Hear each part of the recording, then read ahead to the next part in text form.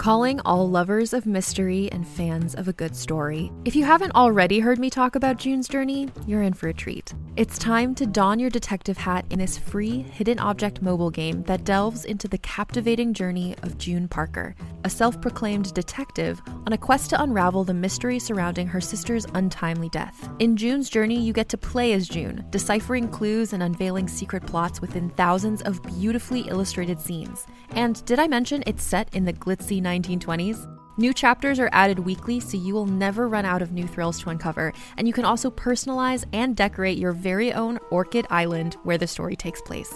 How sharp are your detective skills? Find out when you download June's Journey on your Android or iOS device, or play online via Facebook Games. Your detective journey awaits.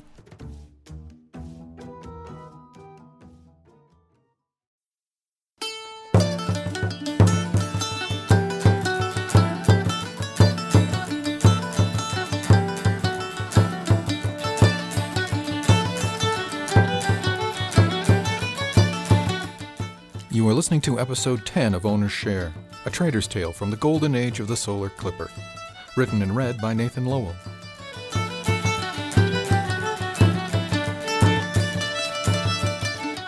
Chapter 21.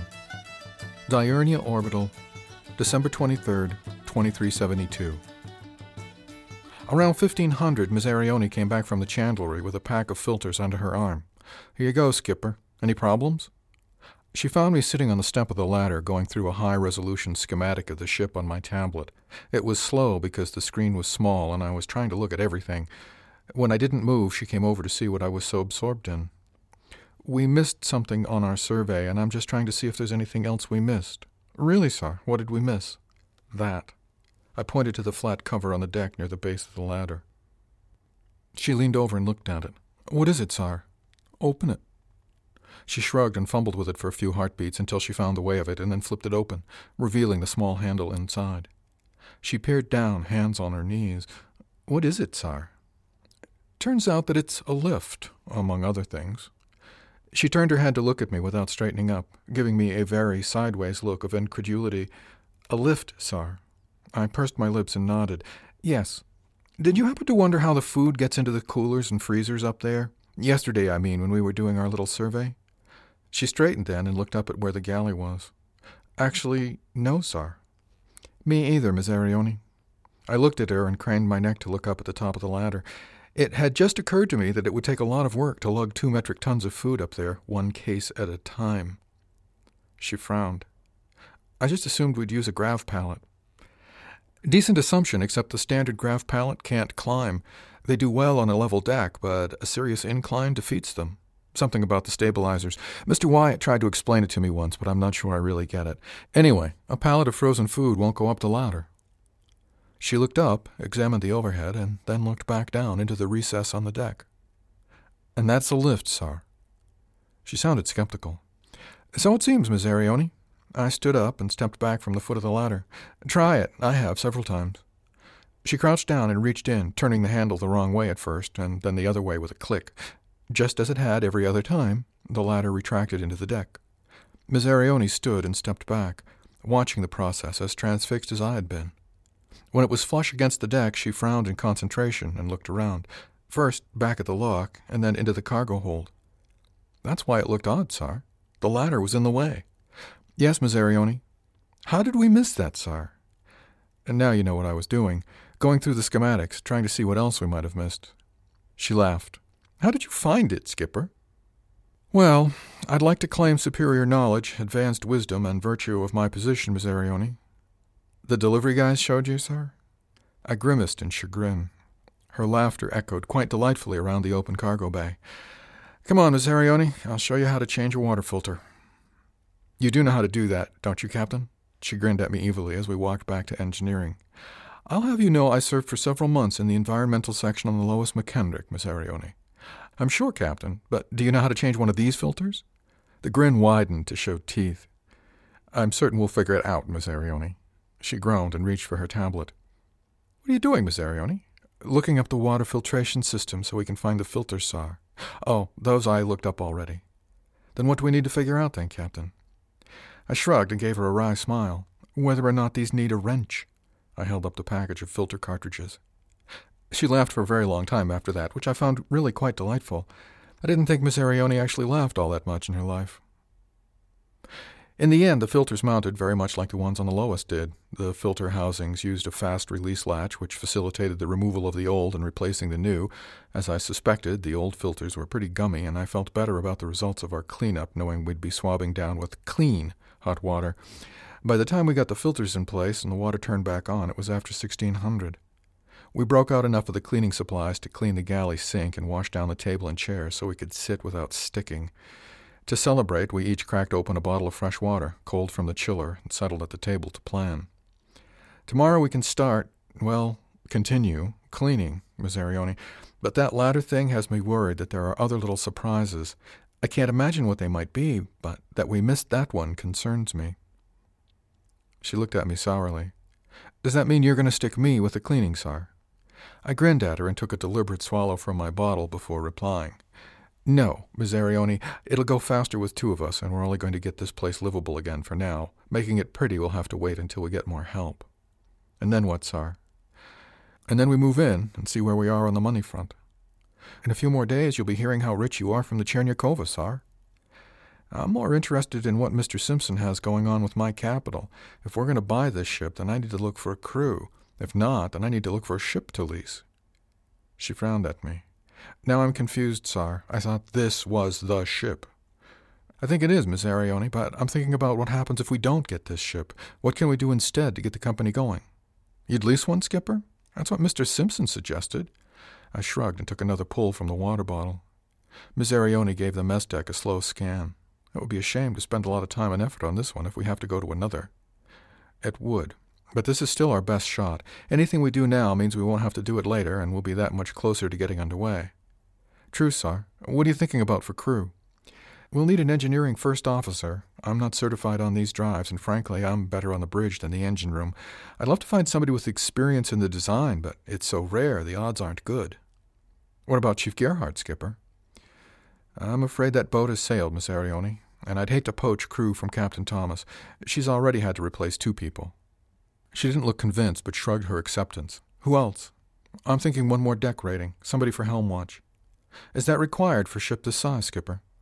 I shook my head. No, but we've got a quarter share coming with us, and I'm thinking I'd just as soon keep a helm watch going for safety's sake. It's probably overkill, but I'd rather have it and not need it than need it and not have it. She frowned at me. A quarter share, Skipper. I sighed. Yes, Miss Arione? That's the big thing that DST wants in return for selling the ship to me for scrap. They get to put a crew member aboard for a stand year. She started to say something else, but I shook my head. For now, I'd really rather not talk about it. When we get the ship underway, we can revisit it, but for planning purposes, there will be you, me, an engineer, a quarter share, and one more deckhand. Who's going to do cargo? Me. And you're going to cook, too? I suspect we'll have to take turns in port, but I can do most of it while we're underway. A fast packet is a bit different from the heavy freighters. Okay, Skipper, so what's our plan? She looked dubious, but seemed willing to give it a shot. I need to find out more about the ship. We have the full engineering schematics on the tablets, but these screens are impossibly small for what I'm trying to do.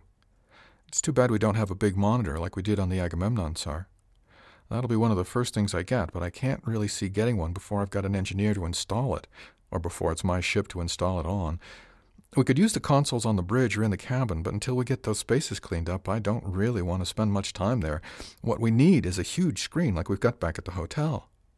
As soon as I said it, we both realized we were sitting in the wrong place. Miss Arione grinned at me. Race you to the lock. By 1700, we were trying to figure out how to interface a tablet with a huge entertainment screen on the wall. The display was easily 3 meters wide and 2 tall. All we needed to do was figure out how to get a signal from the tablet to the screen. While Miss Arione explored the tablet, I dug into the programming interface on the video display and soon discovered the settings we needed. I linked my tablet to the large screen and settled on the sofa to watch the show.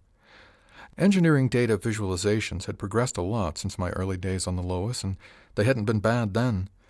With the monster display and the tablet interface, we were able to show the ship, her systems, her structure, zoom in and out, spin it around to look from different angles.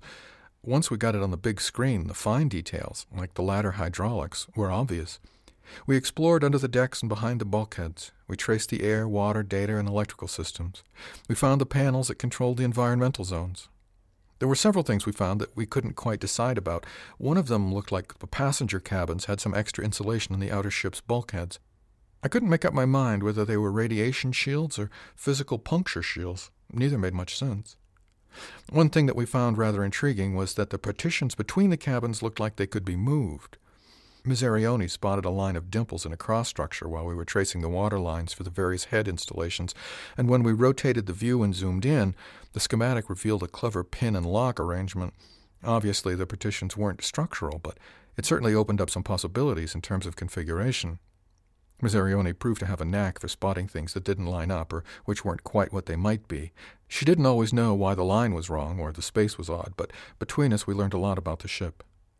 Every new view revealed something else to follow up on. Each new discovery triggered discussion about the implications for future traffic. I don't know how much of it Ms. Arione actually followed, but she did an excellent job of getting me to explain things to her, and in the explanation I learned a lot about the ship and how I might want to use her. At 01:30, we finally ran out of steam. We sat on the sofas, staring at the schematic. Ms. Arione fiddled with the display, using my tablet and rotating it randomly this way and that. "There's a whole lot of possibilities here, Skipper," she said, after we'd stared silently at the screen for almost 2 full ticks. "But what about passengers, Sar?" "What about them, Ms. Arione?" "Well, we've been talking about freight, but we have these cabins, and I guess I sort of assumed we'd carry passengers." "I think we'll need to, Miss Arione. What about them?" "Sar, who's going to take care of them? I mean, you said you were going to cook for the crew, but can you run the ship and cook for passengers and deal with all that? Don't passenger ships usually have stewards?" "Thank you, Miss Arione. I'd completely overlooked that. I assumed I'd just get my steward endorsement and we'd be fine, but that's not going to work, is it?" "I think you're going to need somebody to take care of passengers. A cook would be good, Skipper. Not that you're not a great cook, but somebody who can be in the galley all day, every day, like Mr. Wyatt did when we were underway. Kind of like a host or something." "You're right on the mark, Miss Arione. I wonder if we need to add another rating. That still leaves the problem of how we're going to stand out in the crowd. We know what we can do with the ship, but I don't see anything different from what any other ship can do." "I think you're right, Skipper." She stared for a few heartbeats. "So we'll just have to differentiate on service." "How do you mean?" "We'll just have to offer some special service or experience, Sar." "Any idea what, Miss Arione?" She shook her head. "Dinner cruises, maybe, Sar." I frowned to try to focus a bit better. "Dinner cruises, Miss Arione?"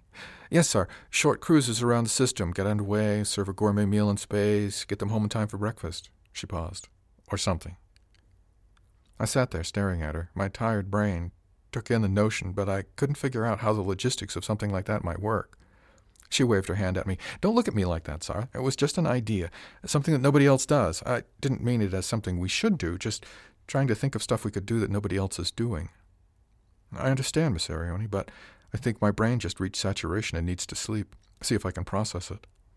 She frowned at me and nodded slowly. "You know, Sar, that's an excellent idea." She rose unceremoniously and headed for her end of the suite, leaving the lights on and the video displaying.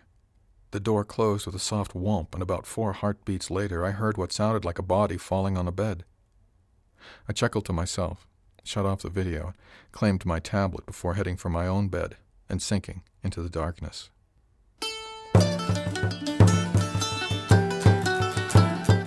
Chapter 22, Diurnia Orbital, December 24, 2372. Because of the long evening, we got a late start. It worked out for the best because it gave me an opportunity to detour us to Light City. It took almost 10 ticks to buy a 2-kilo brick of Moscow morning because of the number of people in line to get their morning fix. We got back to the ship around 09:45, quite late by my standards, and our first order of business was the galley. A simple detergent and hot water, along with a liberal application of elbow grease and the occasional scouring pad, stripped the galley of most of the dirt, grease, and accumulated neglect. Some stains required a bleaching cleanser, and the coffee urn got the white vinegar treatment, leaving a strong pickle smell in the galley, and a mess deck that was not a health hazard. It took the rest of the morning to get the galley clean because of the intricacy of the area. Stovetops, ovens, sinks, chillers, counters, and cupboards all needed attention. It took a while, but because the previous crew stripped the ship of anything not nailed down, we didn't have to move things to clean under them, nor did we need to clean pots, pans, dishes, or flatware. We didn't have any. At around noon, with the galley and mess deck looking as clean and bright as it would, short of a fresh coat of paint and a new deck coat, I discovered the error of my ways in purchasing the brick of coffee. "No cups, Captain," Miss Arione pointed out with a certain level of glee in her voice. I stood there with the brick of coffee in my hand, still sealed, and stared glumly at the gleaming urn, piped and wired to the counter. "No cups, Miss Arione," I confirmed. "Also, no grinder, no filters, and—" I turned to look at her. "Do you take your coffee black, Miss Arione?" She shook her head with a grin. I didn't think so. No creamer, no flatware. She waved her hand at the empty cabinets. "Nothing, really, Skipper." I put the bag of beans on the counter next to the coffee maker and leaned against the counter to think. I knew we'd need to get a few things before we could move aboard, but somehow I expected there'd be at least a set of basic gear.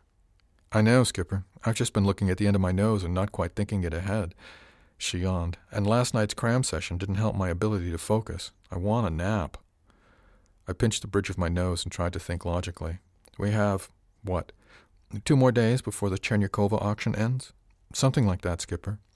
Miss Arione emptied and rinsed our cleaning buckets in the kitchen's utility sink and spoke without looking at me. "How long will it be before we know anything on this end?" "I really don't know, Miss Arione. I would think it might take a day or two for message traffic to reach us here, and maybe as much as 4 or 5 for the credit transfers. I have no idea, but I bet Mr. Simpson does." "What do we do now, Skipper?" "After lunch, we keep cleaning." The sound of the lock opening cut through the galley. Frowning at each other, we hustled out to the ladder and headed down to the main deck in time to see Kirsten Kingsley leading a small parade through the passenger lock.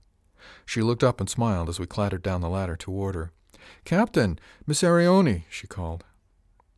Adrian was the last through the lock, and he took up station looking back out. Miss Arione crossed to the lock controls and keyed it closed, giving him a wry smile. "That'll keep the threat level down, won't it?" Kirsten almost choked, trying not to laugh, and turned to face me instead. Behind her, on her left, a rather imposing man in an impeccably tailored brown suit scanned the vestibule, his eyes catching on every ding, dent, and broken console.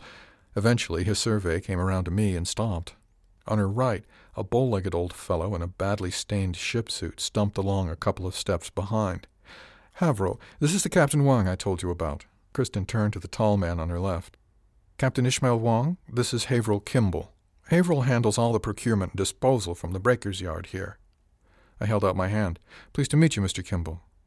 He looked at my hand before taking it and giving it a rather limp and moist shake. "Captain?" She turned to the older man on her right. "Montague Bailey, this is Captain Ishmael Wang. Captain Wang, Chief Engineer Montague Bailey." Chief Bailey nodded at me without really looking at me. His eyes kept straying to the broken console on the bulkhead. "Nice to meet you, Chief." "Sir?" He nodded again, and his head twitched a couple of times, like he was trying not to look to the left, but he couldn't help himself. I arched an eyebrow at Kirsten, who smirked, but otherwise offered no explanation for Chief Bailey. "I'm happy to see you, Miss Kingsley. I was just thinking about the engineering reports. That's why we're here." She turned to Mr. Kimball. "Haverhill?" He nodded pleasantly enough to Kirsten and frowned at me. "I've seen the reports and talked to Kirsten about the ship. She tells me you're willing to buy it for scrap value, Captain. Mind telling me why?" "I need a ship. I'm just starting out and I can't afford much of one. When I heard about the Jezebel, I thought it might be just the vessel I was looking for."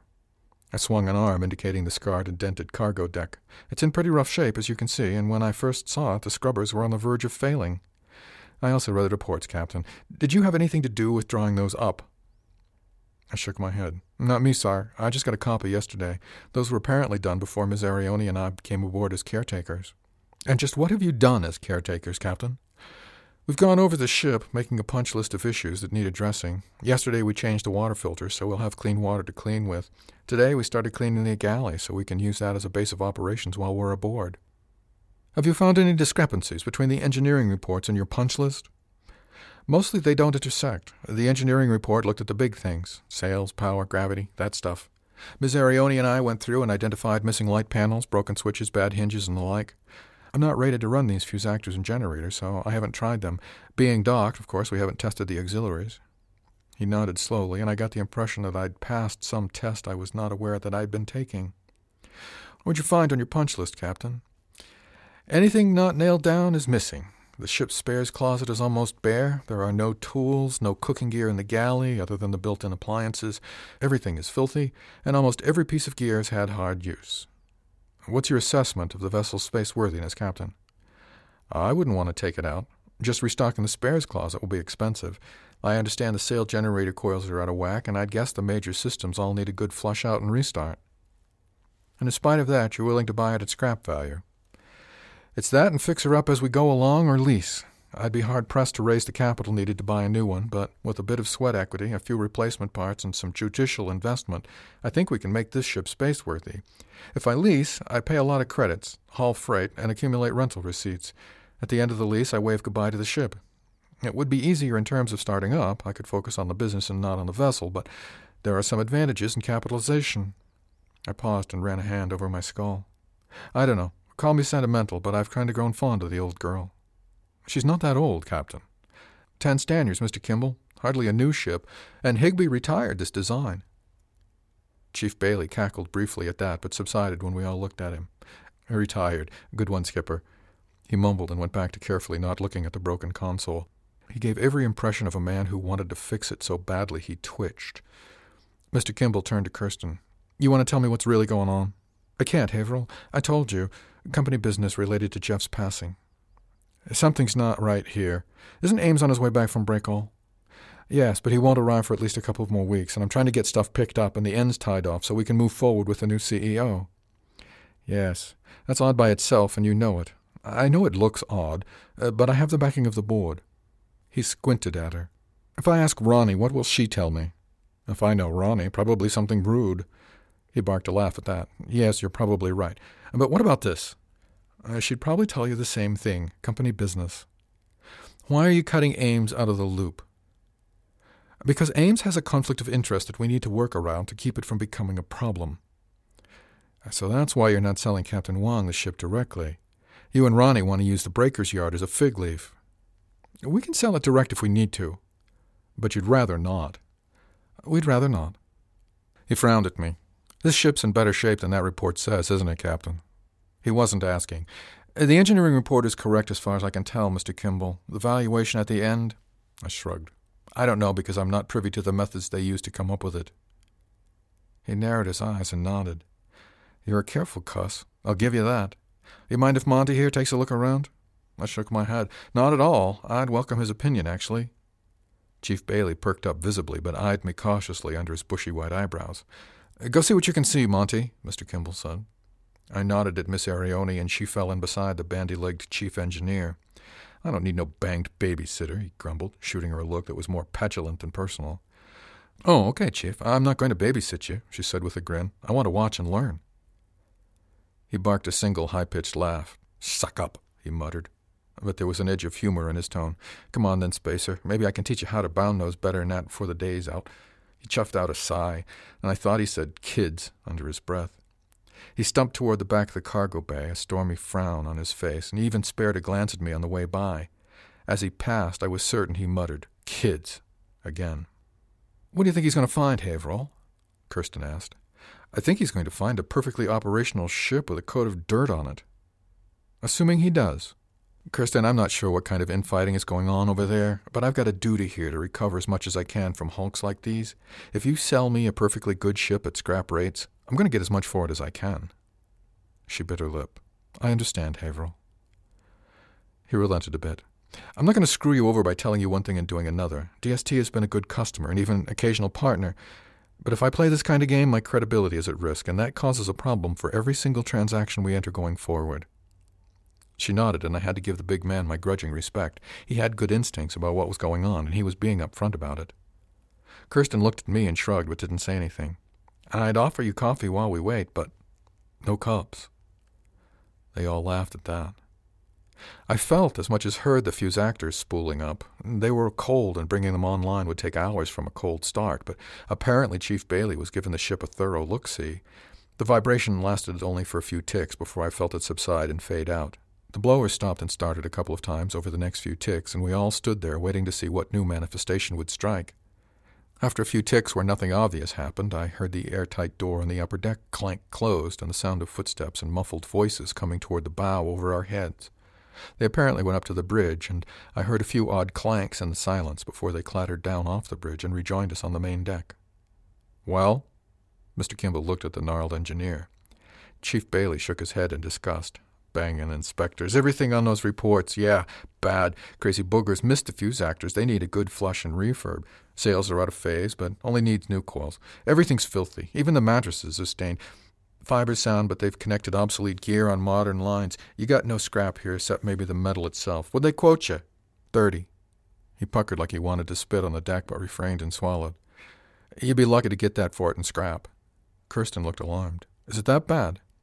Chief Bailey scratched the side of his face with square fingers and muttered, scowling at the deck.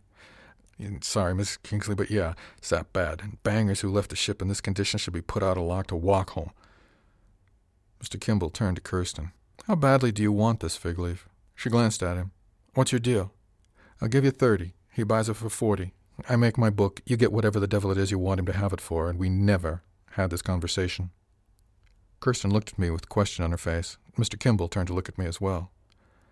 Sounds acceptable, but let me check with Mr. Simpson on the state of my capitalization. I'll let you know as soon as I've secured funding. You know you're basically buying scrap metal? Mr. Kimball asked. I'm pretty sure I know what I'm buying here, Mr. Kimball. Chief Bailey muttered, Kids. Okay then, Kirsten said, looking around. Ishmael, if you'd get a hold of Willie, I think he's got what you need already lined up. Thank you, Haverhill. I appreciate your help here. He rubbed a hand along his jawline. I'm not sure what game you're playing, Kirsten, but as long as I'm making my book, I'll play along.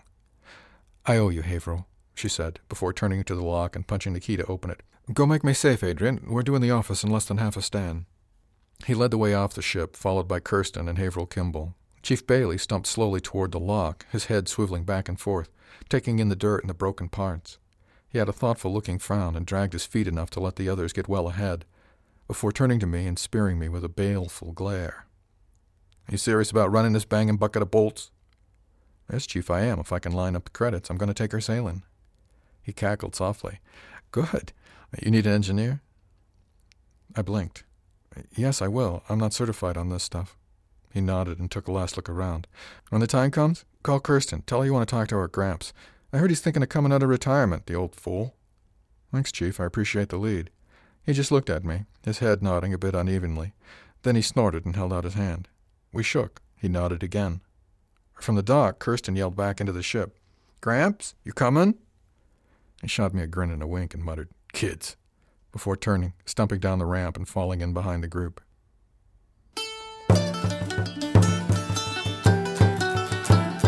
Chapter 23. Diurnia Orbital, December 25, 2372. When I met William Simpson, I had no idea what to ask or how to go about it. After the obligatory greetings, we took seats in the comfy chairs and gazed out into the dark. We sat so long I almost wondered if he'd fallen asleep, but eventually he broke our silence. How have you done so far, Ishmael? Not too bad, sir. I'm not sure how she's done it, but Kirsten has managed to get the price of the ship down to 40. Now I need to get the money to buy it. Excellent. And crew? Have you come up with a crew yet? I think so. One of the able spacers followed me from the Agamemnon, and I'll have Christine Maloney. I'm thinking I need one more quarter share for helm watch and an engineer, of course. I may have found him. And how will you differentiate yourself? Any luck there? No, sir. We'll have to base it on service, because everybody with the small ship is competing on price and speed. We just don't know what that service will be. He nodded in the dimness. It'll come, my boy. Be diligent. We lapsed into silence again for a few heartbeats before he turned to me. So you probably need some money now, eh? Yes, sir. Well, we've got some paperwork to file to incorporate. Now that the name's registered, we can incorporate as soon as you've convened your board of directors. He paused. How much capitalization do you need? As much as I can get, I think. He laughed at that. Hardly, my boy. Too much is worse than too little. You'll wind up owing too many people, serving too many masters. He paused. How much will the ship cost to redeem from the breaker's yard? 40 million. I couldn't believe I was actually even saying that, let alone thinking about spending it. And you're sure you won't take your share for the prize money and retire to grow roses or something? Yes, sir. We don't know how much that is yet, my boy. I know, sir, but I want to be out there. Just checking. He smiled at me. You know you're crazy. Yes, sir. Good. In that case, let's sign some papers and you can go buy your ship. I must have gaped at him, but he didn't seem to notice. He reached down beside his chair and pulled up a legal tablet. A flick of the thumb switch brought up the document he was looking for, the backlight on the screen making his wrinkled face glow. He flipped through 3 or 4 pages of text, scanning each page rapidly as he did so. At the end, he nodded to himself and reset the document to the beginning and handed the tablet to me. Read that carefully. It's not long. If you agree to the terms, then sign it, and we'll take care of the rest. In a nutshell, your company will have 9 shares, 5 stockholders. Privately held, preferred stock. Each share is worth 10 million credits, with a dividend rate set at 5% of face value. The first dividend is due 5 stanniers from the anniversary of incorporation. He spooled it off like it meant nothing. Perhaps to him it did. I took the tablet and began reading. I recognized some of the language from my academy days and from the many contracts I'd used and been subject to myself over the stanniers. A page or so of preliminaries, agreements binding me to the laws governing business practice, statement of company name, a short statement of intended business activities, and a page listing the board of directors. The documents listed me as chairman of the board with 5 shares. It listed Dr. William Simpson as treasurer. There were 3 other names I didn't recognize. Avram Schroeder as secretary, and Eden Clearwater and Roger Wentworth as members at large, each with 1 share. The document went further to stipulate a face value of 10 million on issuance and a dividend rate of 5% and 5 stanniers, just as Mr. Simpson had sketched it out. I read that section twice.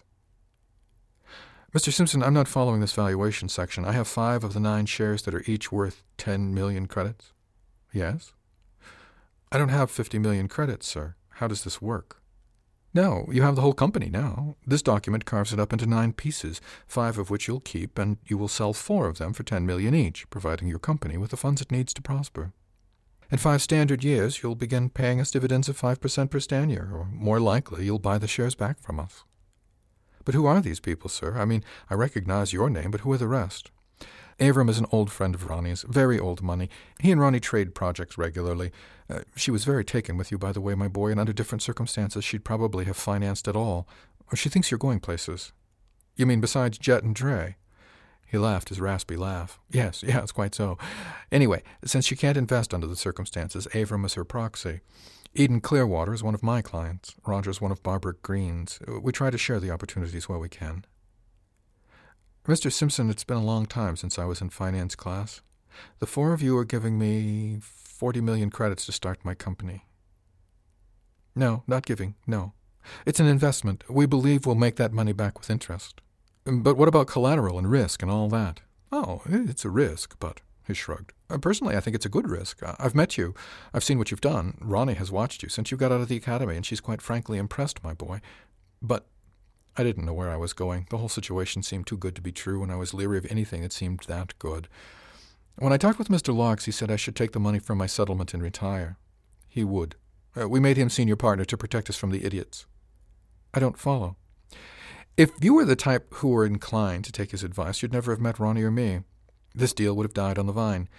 Dick invests in assets. He advises his clients to invest in assets. He's a hardcore, cold-blooded, bottom-line guy, and as such he's the perfect filter. People who only pay attention to assets usually miss the big opportunities. And you think this is a big opportunity? Me? Oh, yes, my boy, I certainly do. Can I ask why, sir? You can ask, but the answer isn't really anything I can point to. It's part history, part chemistry, part something I can't put a name on. You have it. Both Ronnie and I see it. We're wrong occasionally, but we're right more often than we're wrong, and it only takes a few really large wins to offset a lot of small losses. I almost choked. 40 million is a small loss. He grinned at me, his wrinkled face seeming to fold almost in on itself. Well, not to you. His raspy laugh came out of the darkness. Ronnie and I, we invest in people, not assets. It pays off much better.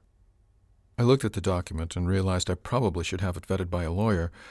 Out of the corner of my eye, I saw William Simpson sitting patiently, watching the ships that sailed between the stars. There was nothing in the agreement that cost me any money, and no stipulations that appeared complex enough to hide any meaning. Most of it was simple boilerplate language that I recognized. I signed it and handed it back. Mr. Simpson took it with a smile. What? You don't want a lawyer to check it? I shook my head. It's a risk, but... I shrugged. He held out his hand to me. Congratulations, Captain Wang. We'll get the articles of incorporation filed today and settle the purchase agreements with Kirsten and Haverhill. You'll be required to hold a board of directors meeting sometime in the next stannier. I'm sure the other board members would like to meet you sooner rather than later, so be thinking about it. Maybe I'll take you all out for a dinner cruise. He looked at me curiously. What's that, my boy? I shook my head. Nothing, sir. Just an idea we've been banging around. If it comes to anything, I'll be sure to let you know. Okay, you do that. He reviewed the document on his screen and then filed it. Well, I suspect we'll be having the formal signing tomorrow or the next day, but go ahead and start assembling your crew and getting the ship ready for space. You'll own it by the end of the year. He paused and turned to me, his eyes glimmering in the darkness. And if the Chenyakova earns what I think it'll earn, you're going to be very glad you've got a ship to sail on.